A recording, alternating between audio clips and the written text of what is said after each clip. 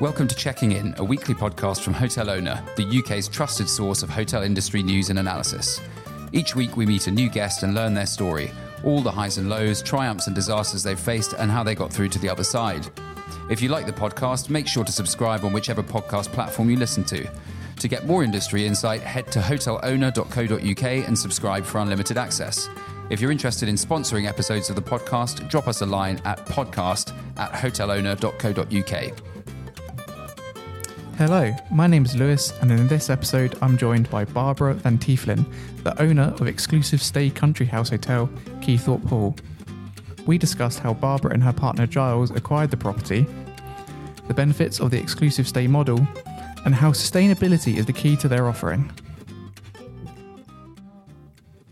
Barbara, thanks for joining us today.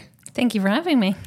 So I wanted to start by asking you if you could kind of just describe what Keythorpe Hall is, how you came across it, and kind of where the journey began. Wow, so we're a exclusive use country house. We have 10 bedrooms, so we can sleep up to 20 adults and as many children as you like. And I think the thing that sets us apart is we have a chef on the team who's absolutely amazing background in restaurant cooking. But we grow all vegetables and fruit on site in the walled garden. So it's a bit like taking the house back to what it was built for, really. It was built for entertaining. Like back in the day, you would have a chef who... There was a whole team of gardeners who would grow the vegetables and they would use it in the house for the family and their guests. So that's all we've done, really. So how did you first discover it, and what was kind of the initial attention when you found it and acquired it? So Giles, my partner, is from Leicestershire originally. So bought it as a bit of a renovation project. And sometimes you need to be a bit naive in life, I suppose. So we used it lots on weekends, put 20 friends up, had big dinners, and then kind of realized quite quickly it's hard to be cooking for 20 people all the time and then relax and also go back to work on Monday. So we always thought, like, if we do something with the house, it needs to be fully staffed, catered, but we really wanted it to be food focused. We love food. We always traveled for food. So it kind of, the idea started with kind of visiting different places, coming across amazing restaurants like Faviken, or places like Babylon's Toren in South Africa, where kind of food was the main drive. So did you kind of take that into a commercial sense beforehand, or was it still for personal kind of use? No, it was for personal use. We had different careers, and then started renovating the house probably from 2017 into COVID. Took about 5 years to finish the renovations, and slowly kind of the idea crystallized. We started the whole kind of concept started really with the walled garden, where we started growing vegetables for ourselves. It was totally overgrown. It looked a little bit like a mini lost garden of Helligan. You couldn't see anything. There was 6 foot tall nettles, self-set sycamore everywhere. So we started ripping out everything, clearing a little patch for ourselves. And it was beetroot seeds in one hand, a book in the other hand. Like, what's the spacing? Never really done any gardening apart from as a child. And everything grew extremely well. So we got to a point where we couldn't eat it all. And a friend of ours owns a Michelin star restaurant in London called Hyde. It's Oli Dabu. And we started supplying him with vegetables. So we were in the garden all weekend, Sunday night, chuck the car full of veg, drive back to London, deliver in Mayfair and go to the office the following day, which wasn't really going to be sustainable. But slowly we were like, okay, what can we do differently? So the best way of using the vegetables was really in the house. So that's how it really started. And so when that kind of first plunge came to start inviting guests, how did how was that first experience, and also how did you find it? Because I don't believe yourself or your partner Giles have any experience in hospitality previously. What was that kind of adapting to that role like? We have a lot of experience on being on the other side, so I suppose we just built something that we wanted to stay at. And that was the key. It's kind of, we were always so annoyed by like small details being missed in places, like like no plug next to your bed, or too far so your charger doesn't make it to the bedside table. Little details like that, or if guests come with children, like we make sure like everything is sorted for them. We asked like, okay, is there anything specific they're into? So we set up a play area with the farm or with whatever it is that they want to do. Yeah. So for those first guests that stayed, did you have everything set up in mind previously? Was it using kind of the same cook as before, or did you kind of find staff once you decided to kind of open it up to outside guests? No, we geared up for the opening. So the house needed to be finished. Like those last little bits of finding kind of the right bed cover or the right side lamp, that really took months because every bedroom is different, and we want everything to be different and everything to be it feels like a home. It doesn't feel like a hotel. And the same in terms of the team. We really wanted chefs who were used to cooking in restaurants rather than private chefing, because we wanted the restaurant quality food. The ingredients are amazing, so the end product could be fantastic. So let's kind of delve deeper into that renovation.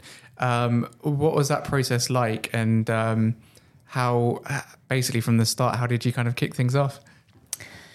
After we had all the planning permissions, we've worked with an architect to kind of put more bathrooms in. We didn't change anything structural to the house, really. It was just research, and sustainability is something that's really important to us. So we wanted to work with brands and makers who are British as far as possible, and who had the same ethos, really. So we found Edward Bulmer Natural Paint. Edward came around. We did a colour consultation with him, spent half a day going through all the rooms. We didn't listen to everything he said, but it was a great kind of starting point. And then we found little things for every bedroom, really. So Giles has been buying antiques for 10 years or so, initially to fill the house, and then to find the right pieces or to upgrade certain things. So we were just shifting furniture around at the end. Richard Steenberg is a great antique dealer. He helped us source certain bits. We had the old sofas from Babington House, which were just the perfect fit. So they kind of started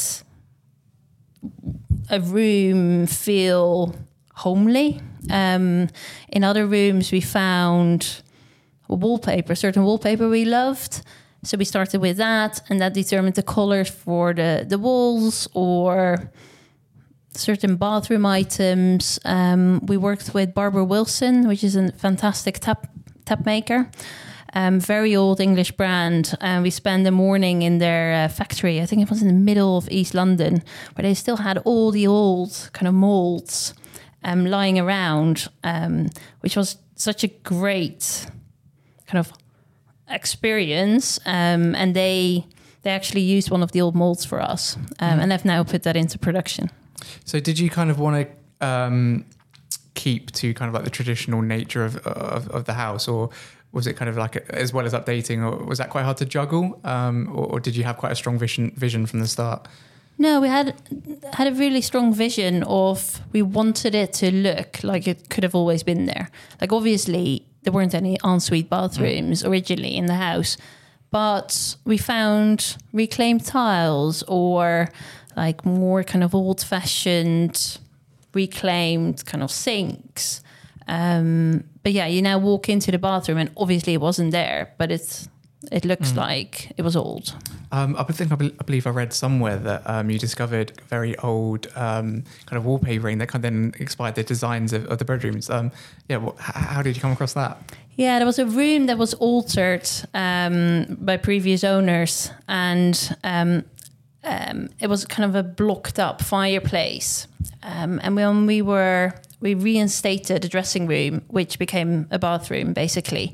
So we found this wallpaper and we couldn't recover it. It's still hidden behind the wall. But it had like hand-painted butterflies and flowers on it. So that was kind of the inspiration to finding a chinoiserie that kind of assembled that, which is, what we found, Watts of Westminster, amazing brand. We decided to put that in a bathroom, and that's probably the most popular bathroom now, I think. What were there any kind of challenges after you kind of started, like even just undertaking, finding construction people to do the jobs, from not coming from with a power of like a brand or a chain behind you, people, maybe feeling with renovating a house, but it might be different when you've got that kind of hospitality aspect in mind. Was that difficult to kind of get things done? No, we really built it for ourselves. And that was always kind of the starting point. So it was a house, and it's still a house. We just have guests in it now and then, and we still use it ourselves as well. So it's not different from a large renovation project in that regard. So was it kind of went smoothly then, all things sold, or what was there building any issues? project ever goes smoothly? I can't say it was smoothly. And in the middle of lockdown, like Italy, obviously lockdown first, and most tiles come from Italy, so we had to choose other ones, which I think in hindsight are a better choice. But and the builders, luckily at that point we were managing, or Giles was managing the whole project himself, which was helpful because we didn't have a contractor on it. So we could continue throughout lockdown because we couldn't live in it at that point. So let's talk about the model that you run, exclusive use. I think it's quite a interesting segment of hospitality.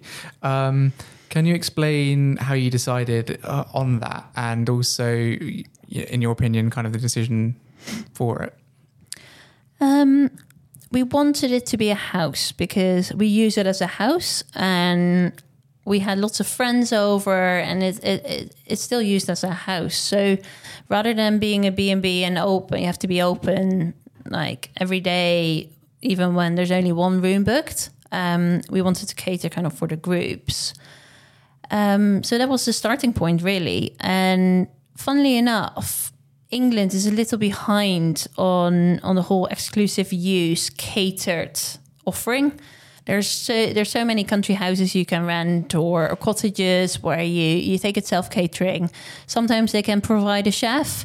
But what we do is we have the chef is on site. He's full-time on the team. The gardeners, the growers are full-time on the team, and they work extremely close together. So we can provide a service, but also a product that is so different. It's basically going to a hotel in a restaurant, but completely private. And you see it in Italy or in France all the time. Like, you rent a chateau, there's a chef. Like, where else is he going to get his produce from than from the kitchen garden? So that's all we're doing. What's it? It's kind of like the typical makeup of guests. Is it domestic travelers? Is it from overseas? What age groups? How is it? It's a mix, really. The US market for us is quite an important one. We do get domestic as well. People from England probably stay for a weekend, a long weekend, or come for a celebration. Overseas guests come for a holiday. It's often multi-generational families where grandparents book, they bring their children and partners and the grandchildren. That's probably our main guest. I know you kind of offer some bespoke opportunities for this day. What kind of examples are there of that? Basically, everything we do is completely bespoke. So when someone books, like the first thing we do is have a conversation with them, like, what would you like to do? Obviously, how long are you staying for, and what are you into really? And we create a completely bespoke itinerary for them. So we've done anything from we grow cut flowers in the walled garden. So we do lots of like floristry, pick your own flowers, art classes, cooking with chefs, great for children as well, to falconry or gin making. We've made our own gin from botanicals from the garden. So we kind of provide that experience for guests as well. And I guess that really helps in kind of attracting people to stay. What's it like occupancy wise, like throughout the year? You know, traditional hotel would have like partial occupancy. Obviously that's never an option for you. How do you find demand? It really depends what type of guest you're talking about. So the Americans tend to come in the summer. For the Brits, it depends on when the special occasion is. So it's year round, but the summer is definitely our busiest period. Yeah. I guess it also comes with some advantages of, you know, being able to keep kind of staff low. You know, it helps with maybe costs as well. What kind of advantages have you found of running that as a model? Yeah, exactly that. You don't need to be on all the time. And secondly, we can use it as well.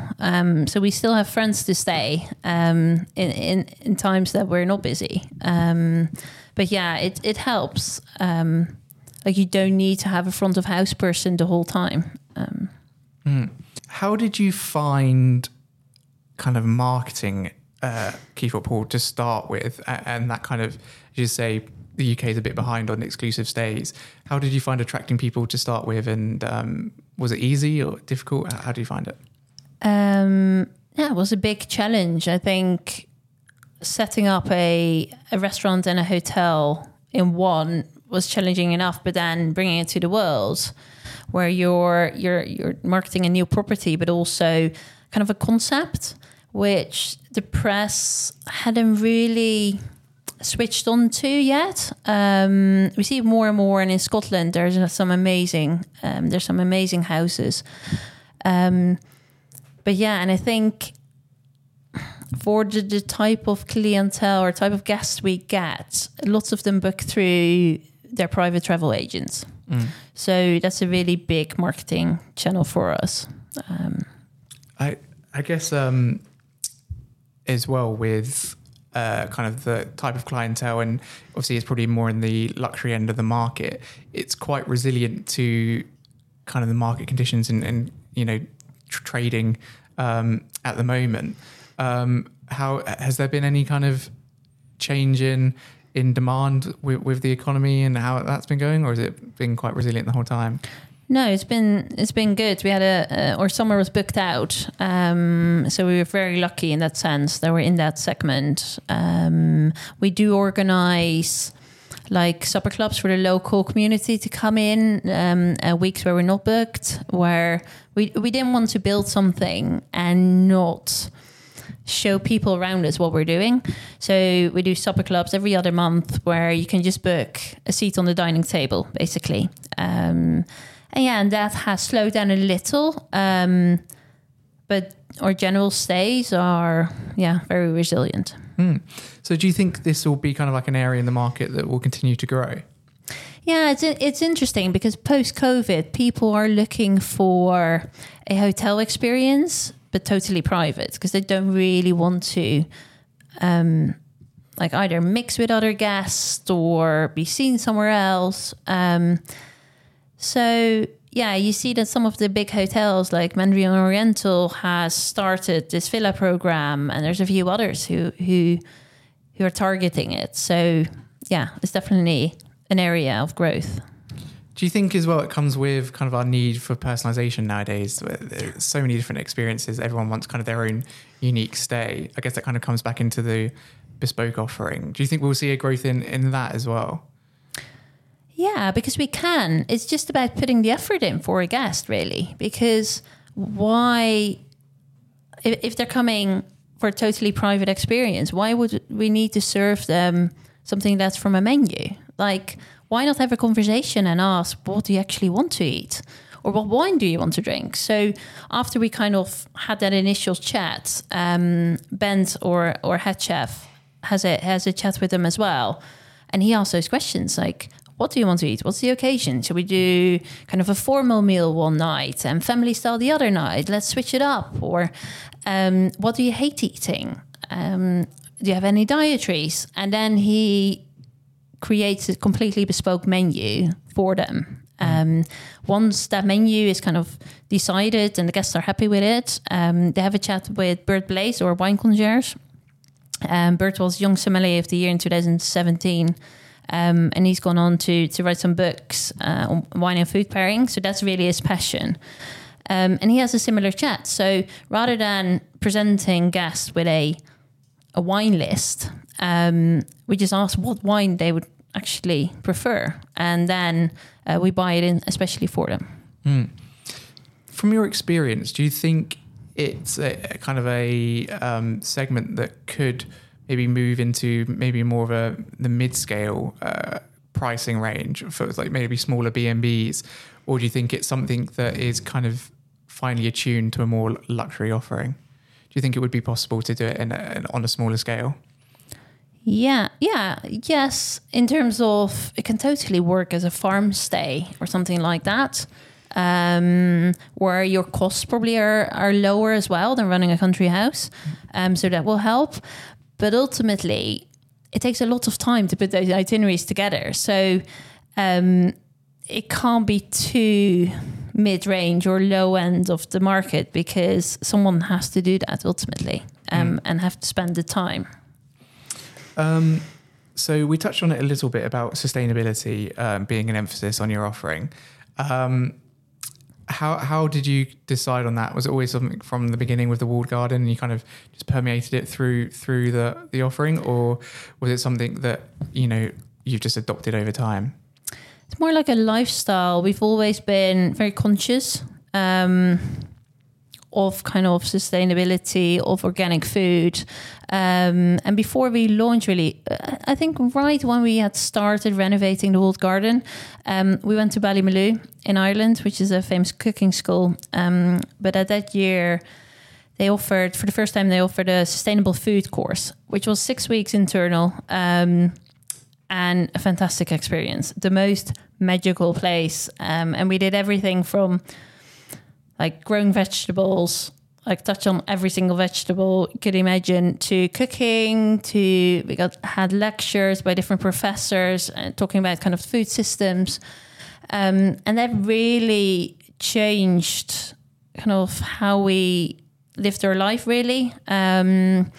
Like eating organically, not wanting to use any chemicals in the garden, baking our own bread.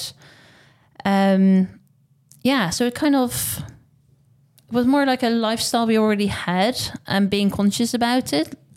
And also like why we have so much amazing produce around us. Why do we need to import anything else? Why would you have Wagyu beef if the beef in the next field is amazing? It's grass-fed. Like the farmer really cares about his animals. It's like a small holding. So we know every single supplier we work with, we want to make sure they have the similar ethos. Not everyone is organically certified. We're not. As a small garden, like our walled garden is 2 acres, it doesn't make any sense financially to go through those loopholes. But it's more about the ethos. So everyone in our supply chain needs to adhere to that. So we call it a value chain rather than supply chain, really. Yeah.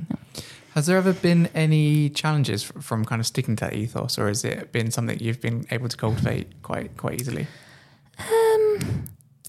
Sometimes, like explaining to a guest who's coming in June that there's no tomatoes. Because it's summer. Why do you not have tomatoes? So it's kind of offering alternatives and educating guests on what through seasonality is. And it was hard in hiring staff as well. We interviewed chefs and like, can you design us a menu? Can you give us an example of a dish in spring? Yeah, butternut squash. It's not really, sure, we can store them over winter, and we do. But in June, you're not really eating butternut squash. Has that been something that you've seen guests kind of warm to over time? That, you know, it's become easier to explain that to them, and there's been a development. Yeah, like some guests are really into it, and they want to know every single detail and where it's from. And other guests care less, and we don't really want to shout about it too much. It's not, sustainability is such a natural thing, for us at least. So we talk about it, we explain as much as a guest likes to hear, but we don't want to like push it through their throats. And before we move on to our next segment, where would you, or how would you like to see kind of Keythorpe Hall develop over the next couple of years? Like, what's your vision over the next 3 years? So many ideas. No, there's so much opportunity, and we have lots of different ideas. We're launching a homeware and tableware range end of this week, actually, with a local artist who's designed lots in the house based on kind of flowers in the walled garden. So that's very exciting. We're continuing with the supper clubs. We're doing workshops. The opportunities are endless. Well, I hope they go well for you. Our next segment is kind of to get to know you as a person, the personalities behind hotels and guest stays. So I want to start off by asking you, what's your favourite book?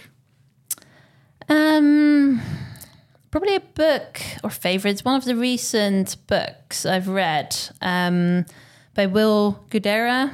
He's the guy behind 11 Medicine Park, and it's called Unreasonable Hospitality. I can recommend it to anyone in or out of the sector, because it talks about customer service, and the decision-making process behind everything he does is just so phenomenal. Do you often kind of read to help with your understanding of hospitality, or is it just kind of by fun and that just happened to be a kind of one that you came across? And gardening as well, really. I kind of, read a lot of books about market gardening and how that works, because that's ultimately where it started. And then, a mixing of passions. Exactly, it's just interesting. Do you have a pet hate?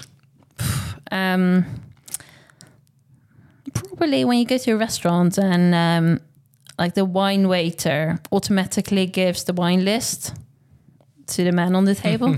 And even worse, if they then come back with the wine and they let him taste it while you have ordered it. Yeah, I can definitely see why that would be annoying. Your favourite holiday destination? Vatican was definitely a highlight. Unfortunately, that closed probably a couple of years ago. That was magical. I think I mentioned Babylon's Toren in French Hook in South Africa as well, which was a really great inspiration for us. What is the best piece of advice you've ever received?